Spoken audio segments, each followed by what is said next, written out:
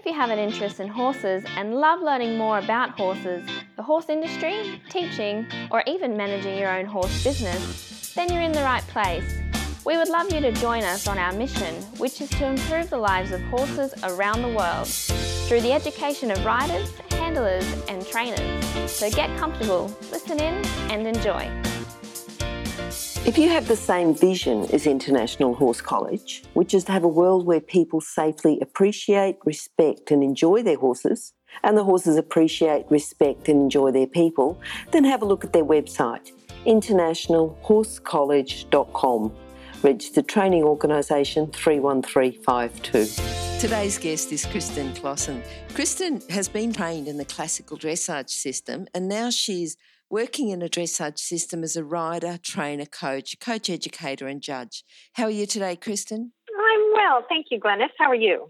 Look, I'm fantastic. Yeah, really good talking to you. Let's start off the interview with how you started with horses. I started with horses through the inspiration of my mother at a very young age. I think she preferred horses to working with kids. So my brother and I were put in front of her and taken around the trails on, she bred thoroughbreds at the time.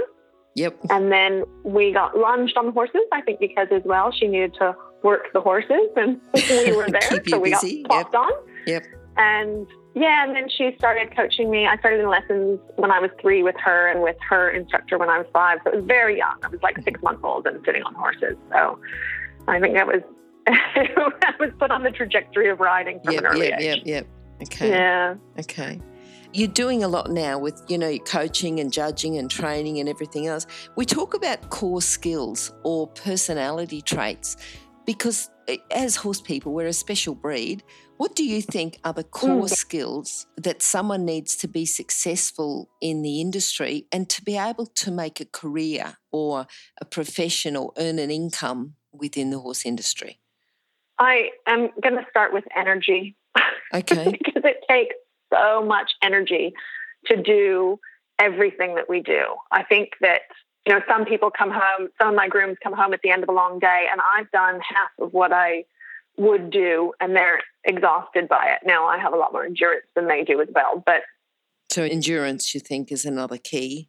Yeah, endurance and energy. But I think the main thing that will set someone apart is the drive and the perseverance to find a solution when the solution seems very elusive, to just continue to try. So, we work in great areas. We work alone. We work with an animal that can't communicate verbally, and yet we come from a world where a lot of our communication is verbal. Mm-hmm. A lot of what we take as truth is verbal. And I think it's the perseverance to continue trying to seek a solution. If I see something in a horse and I go, oh, what was that? I don't know exactly what that was. There was a bind that one leg hitched. The transition didn't work for, what was that? Let's see it again. Okay, why? And I'll continue to feel into it and to try and find a solution to, or even maybe identification of problem is where I'm going with this. But the drive to want to do that, to want to do that day after day after day with,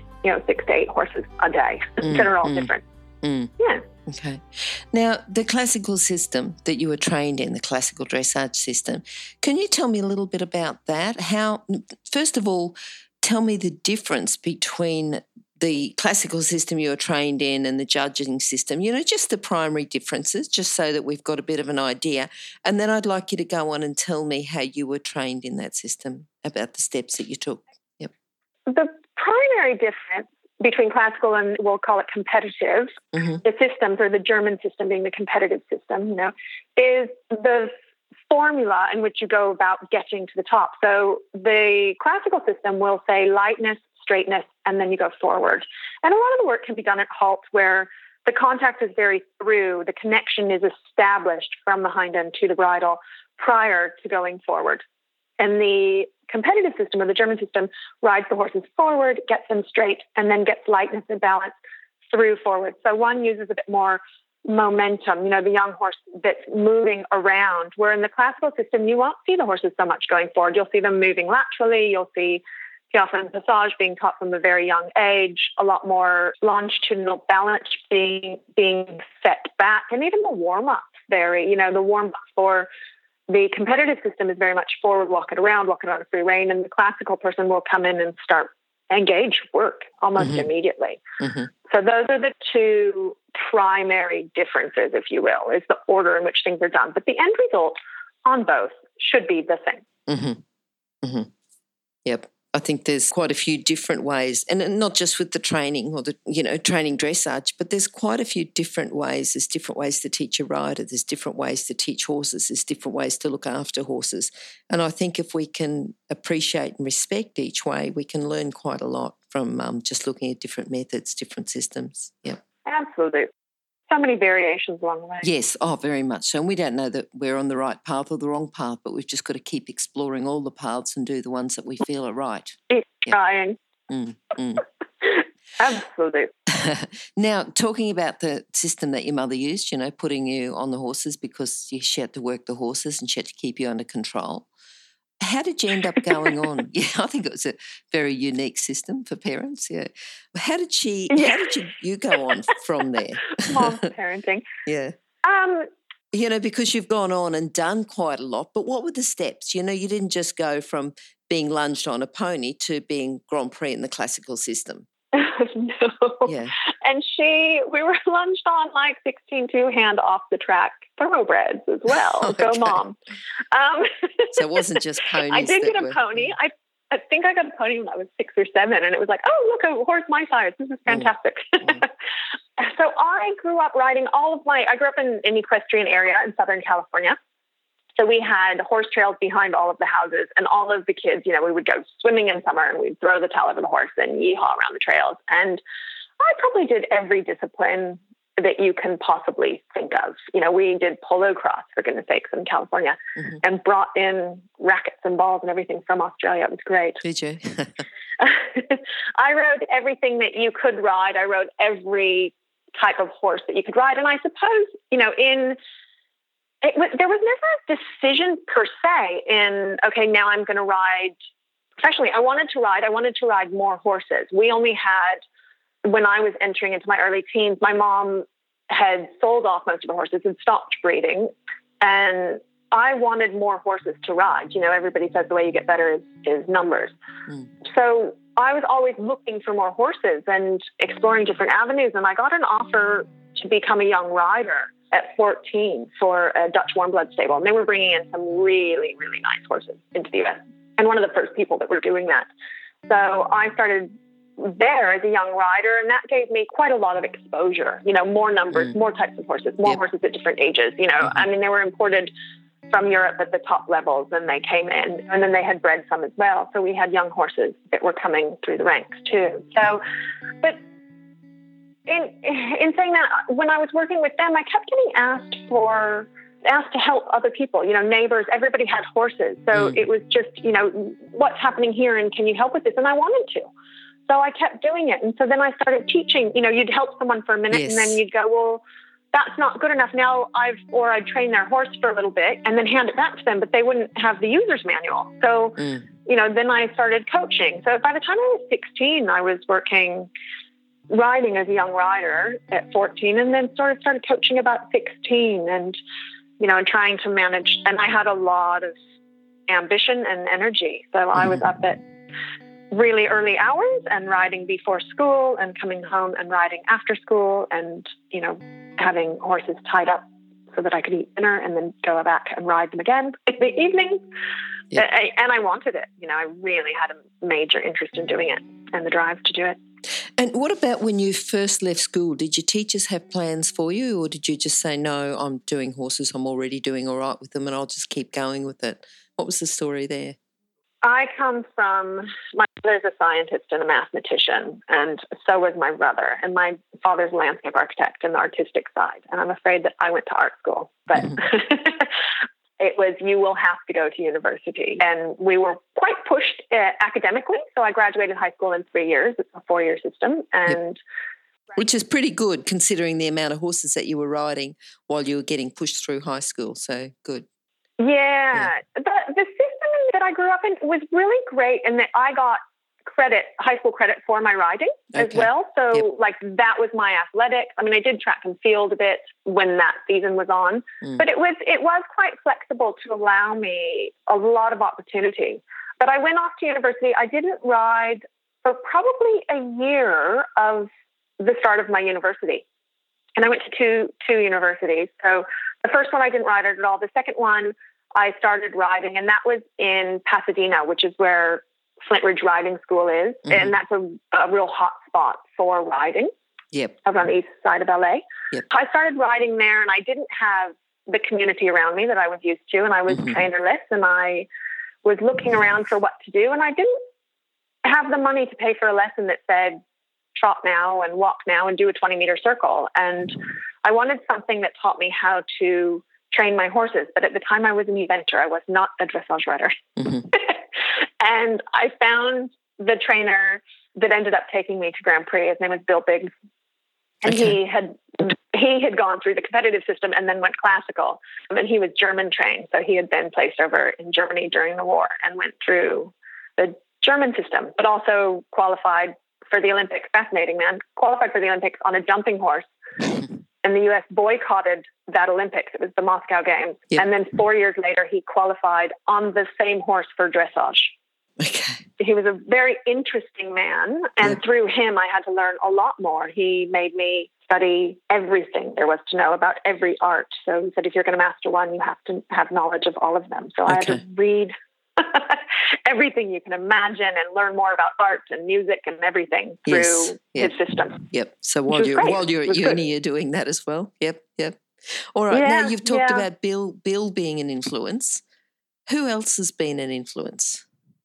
I must give that to my mother. My mother has been the greatest inspiration for everything that I do. And, and she's still my sounding board. We co-own a horse here together. She just is one of those amazing people that it doesn't matter how good something is. There's always a better to it. And she's like, well, what if you changed it to this? Or what if you kept trying and made that? And in that way, she is always raising my bar, where there's always something more that can be done. And it can be done with more kindness, with creating a better animal, with more comfort overall for the horse. Yep. Yeah. All right, then. What about horses? Who do you think have been the main horses that have influenced you? I had the most amazing horse. So as I was saying, I went professional really, really young. Yep. And so I grew up with this string of horses, my mom's horses, and then we had running quarter horses, which is a quarter thoroughbred. They're the ones that race in the U.S. Yep. And it was predominantly, we didn't have a lot of warm bloods around. This is early 80s. So there weren't a lot of warm bloods in California. And those that there were, it was a lot of money to import them. So they were worth a pretty penny. You didn't buy them for 10-year-olds. So I grew up on, these types of horses that my mom was choosing that, could do something. And she was classically trained as best we could find at that time. The trainer that she worked with and that I ended up working with was from France. Yep. But there wasn't a lot of dressage around at all. And my horse, I don't remember his name, but we called him Joe. That was his stable name. Yep. And he had injured a leg and it was coming into summer. And my mom was like, oh, it's summer and you can't be without a horse. We just can't do that to I was 13 at the time. She was like, I can't do that to a 13-year-old. We have to get you a horse. So we went off looking and I found this amazing Galloway pony. And I was like, this is what I want. I'm going to hoon it all over the trails. It's going to be so much fun. This is great. My friends are going to love it. It's roan or buckskin or some pretty horse as well. This is it. Yep. Yeah, this is it. And my mom went, no, that is not your horse. And I was devastated. And she bought me this 18, we thought it was 16. He ended up being 18 or 19. He was a schoolmaster. He was a bay pinto. I thought it was the ugliest thing I'd ever seen in my life. It was a tricolored pinto. I was like, you must be joking. I can't be seen on that. But he had done everything. He had done the A circuit, which is our big hunter jumper circuit in the States. He'd done a bit of dressage. He had done everything there was to do and was quite happy to do everything for me if I asked correctly and my intent was in the right place. And if it wasn't, he simply wouldn't.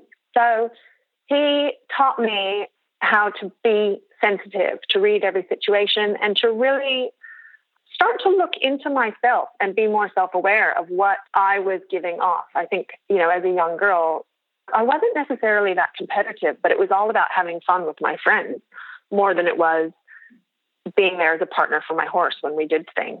And he really taught me that if I wasn't there for him, then he wasn't going to do it. You know, we were in this together and I had to step up. Okay.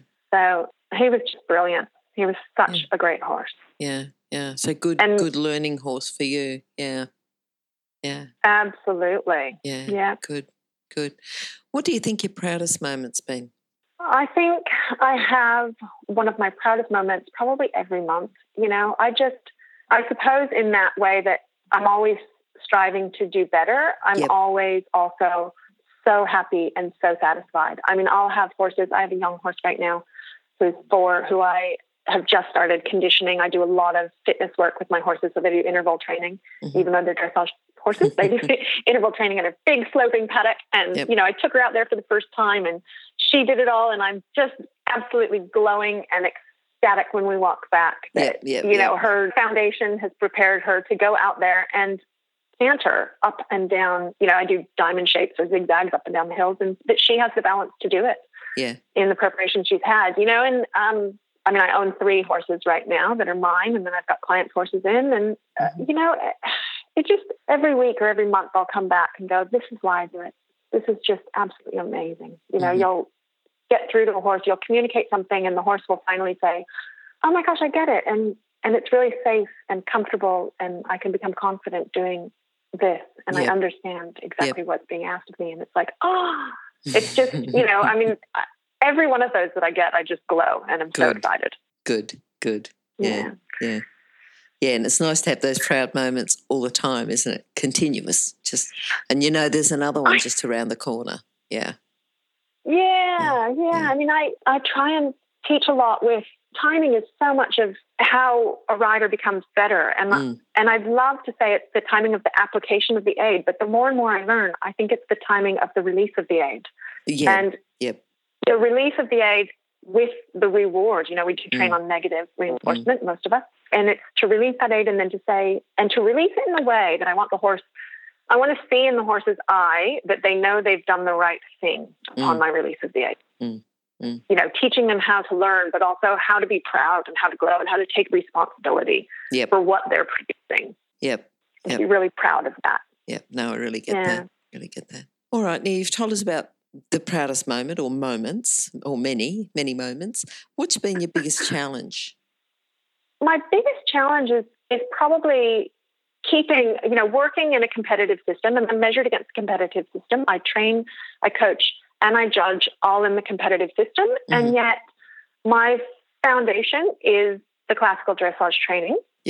And I think one of those, the bridge between that, or the philosophy that I take into the training, is to go after whatever is the fundamental problem, not the symptom, but the fundamental problem, and to have the confidence and be brave enough to step back to that level. You know, if I have a horse and I'm working on right now longitudinal balance with her, she comes into the Piaffe Passage work, and, you know, to say she has Piaffe and Passage, and not to ride the Piaffe and Passage and to make it better, you know, and to go, oh, okay, I'm going to improve this with this aid, or by tweaking this a little bit, or, you know, same thing. So we're working pirouettes, whatever. It's, you know, there's the slightest little thing that you can do that can make something better. But there's a fundamental problem in that the energy isn't being created enough. So to take and go back to halt and walk and to create that balance and that real energy and that real in front of the legness, and then to go, okay, and from that, the Piaffe should come without the application of so many aids. You know, it's not learning how to apply aids to make it. It's simply allowing it to come through, and to step to think that you're going to go into a lesson or a training day with all of these ideas of what you're going to be working on, and then end up coming out of it going, I did walk for 45 minutes. You know? And the humility that comes from that, you know, I think that that's still, and I know it, you know, and we all know it. We all know we have to go back to those places. And yet to have the bravery to take that step back, you know, to say I have a competition on Sunday and it's Thursday, and I really need to be ironing out any kinks in the test today. And instead, I'm taking this complete giant step back, and I trust that this is going to get me to where I need to be. Yes. To show the best of what I have on my day. Yep. So, yeah. Now, you've done quite a bit of travelling because you were saying about, you're looking for following the classical system. You'd done a bit of travelling, you'd worked with a few different people there. Can you tell me the biggest lessons that you learned with different peoples? You might have gone to someone and thought, wow, I've worked with them for a while. This is the biggest lesson that I've got from them. I'm not sure that I put it in so few words. And I think probably the lessons are more in the feel of the horses. Mm-hmm. So most of my travels, I didn't take my horses. Yep. So, you're riding someone else's horses and you would get on a horse and it's not so much what the person is telling me. And a lot of my travels as well, I was the coach. So I did a lot of traveling in developing countries. Mm-hmm. And you end up going in and they find out a bit of your background and ask you to stay and Yep. give some lessons instead. But in all of it, there's just so many amazing people and amazing stories. And I think that the biggest lesson in all of it for me was to allow that much of who you are and your personality through to your training. I think a lot of times we see something that we like and we try and become that thing. And I don't know that that's a recipe for success. I tell my students that I'm successful when my students surpass me, and I don't want to be the end. This sport must evolve. Mm-hmm. I want to create things that are better than me. And whilst I can show them my way, it's not theirs until it becomes them through it, mm-hmm. through and through. Mm-hmm. I think it took me a long time to trust myself enough to put my personality and my stamp through to things and not just to try and recreate what I had seen someone else creating. Mm-hmm. Yeah. All right, thinking about your students, just tell me a challenge that they might have, but also then, that you need to come in as a coach then and correct it or show them or teach them. What have you got there? Just something that something that you may have seen others do that you think is a common problem. This is for our listeners so that they can just test it for them and say, well, is that a challenge for me? And, taking Kristen's view on what I can do to fix this challenge.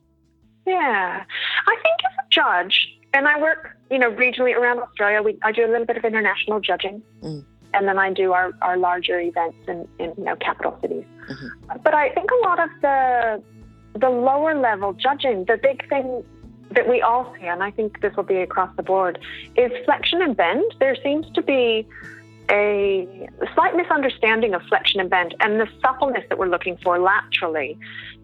And then longitudinally, of course, as well, with, a lot of these horses that can't learn to sit, can't keep their back up swinging when they start to come up. But the lateral bends are tested. Look at what each test is testing and fulfill the criteria for that test. So, even in your prep test, you're testing your lateral suppleness. Mm-hmm. Yep. So if you come around a corner and your quarters are swinging or your horse is overbent in the neck and the poll isn't actually flexing through or the nose tilts, look for those things and look as you come around a circle, and everyone can do this. We can all sit on a horse and we can turn on a circle and you can say, are the ears actually on the circle track? They're not going straight. They're not counterflexed. What are my ears doing? What's the crown piece of my bridle doing? Where's the horse's nose sitting from underneath those ears? And that's I think that's probably, if I'm doing a protocol day, that's one of the biggest corrections that I make. Okay.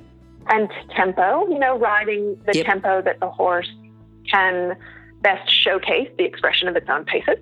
But I do a lot of work with young riders as well. And in the young rider work, the thing that I'm predominantly working on the most is feel. Okay. And I think we all this is the most amazing industry in the world to me because we learn how to control our energy.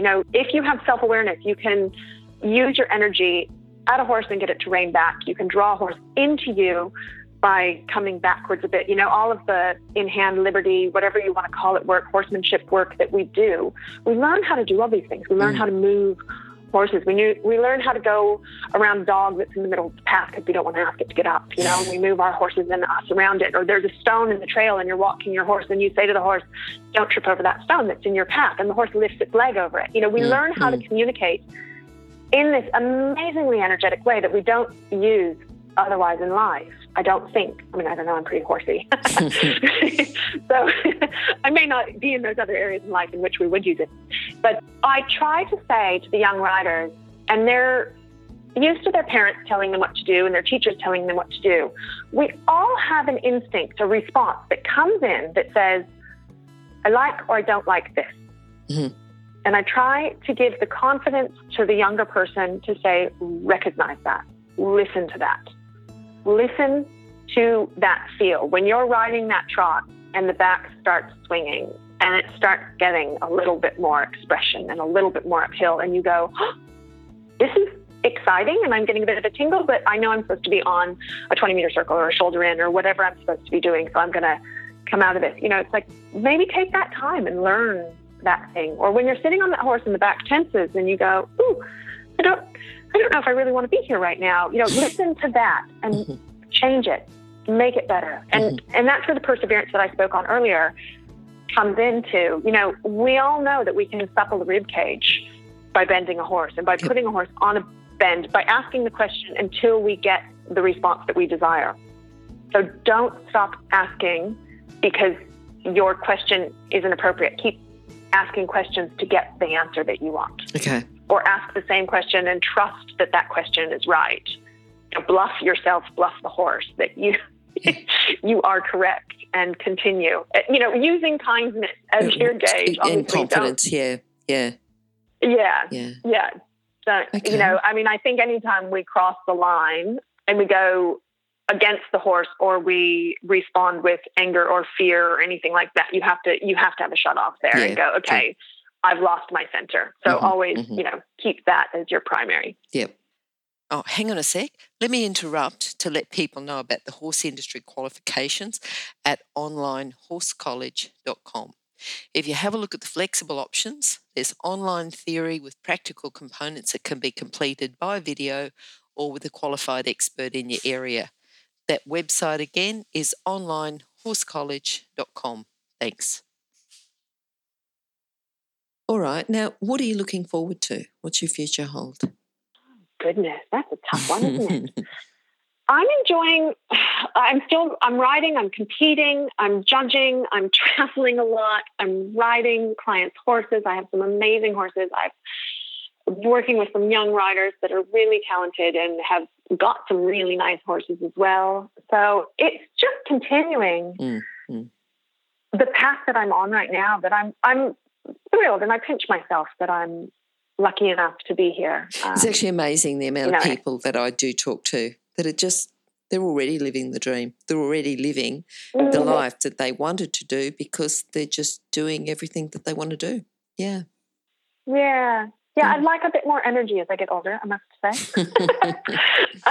Okay. Well, you've certainly had plenty of that. I used to be able to do a lot more. I used to ride, at 5 a.m. before I jumped on a plane to go judge somewhere and then come back. And I still do. I still judge all day. People think I'm insane. I get up at 4 a.m. and I go judge all day, and I come home and I ride 3 or 4 horses in the afternoon on a Sunday. Yep. But I love it. It's what I want to do. Yep. So, yep. yeah. Now, can you sum up your philosophy into a lesson today? Yeah. Look, the aim of my training system is, I've talked a lot about suppleness. You hear me talk a lot. Yes. I use that word quite a lot. So I'm looking for mental and physical suppleness, looking for resistance patterns, breaking them down, and developing confidence in both the horse and the rider. And through that way of going then to produce movements which showcase the expression of the natural paces of the horse and improve that natural balance of the horse. So to produce competition movements without riding over the top of anything, to really go to that core, that foundation, and say, I want to become and grow in each thing that you're producing. To look at each movement as it is in a dressage test with an individual movement, but to string them together by this high quality and pace. Yep. All right. I think that pretty much is explained and covered a lot of what you've talked about. Just summarised it all, talked about it. That's good. Now, Kristen, how can people contact you? You can find me, Clausen Dressages, on Facebook. Yep. The website I keep promising will be up, but I'm very slack. I'm riding too many horses to come to I don't want to do that, but it's in the works. You can contact me on my mobile, which is 0405 134 844, or email, which is kristenclausen@gmail.com. Okay. And those either of those two ways, and Facebook are fine, yeah. Okay. And those contact details will be up on our website too, which will be horsechats.com/Kristen Clausen. And we might get your website when it's ready to go. If you can give us those details, we'll have that up as well. Thanks, Glenys. in your spare time when you're not riding and training and judging and doing everything else. Yeah. The judging calms down this time of year, so I'm like, okay, this is a great time, let's do it. And then you get busy doing something else. Yeah. All right, Kristen, lovely to talk to you today. Hopefully we'll catch up again sometime soon. Thank you so much, Glenys. It's a pleasure. Bye-bye. If you've enjoyed this chat, then please comment, rate and subscribe. If you'd like any changes or recommendations for guests, then please contact us through horsechats.com. And while you're online, have a look at the government-accredited courses at internationalhorsecollege.com. Registered Training Organisation 31352.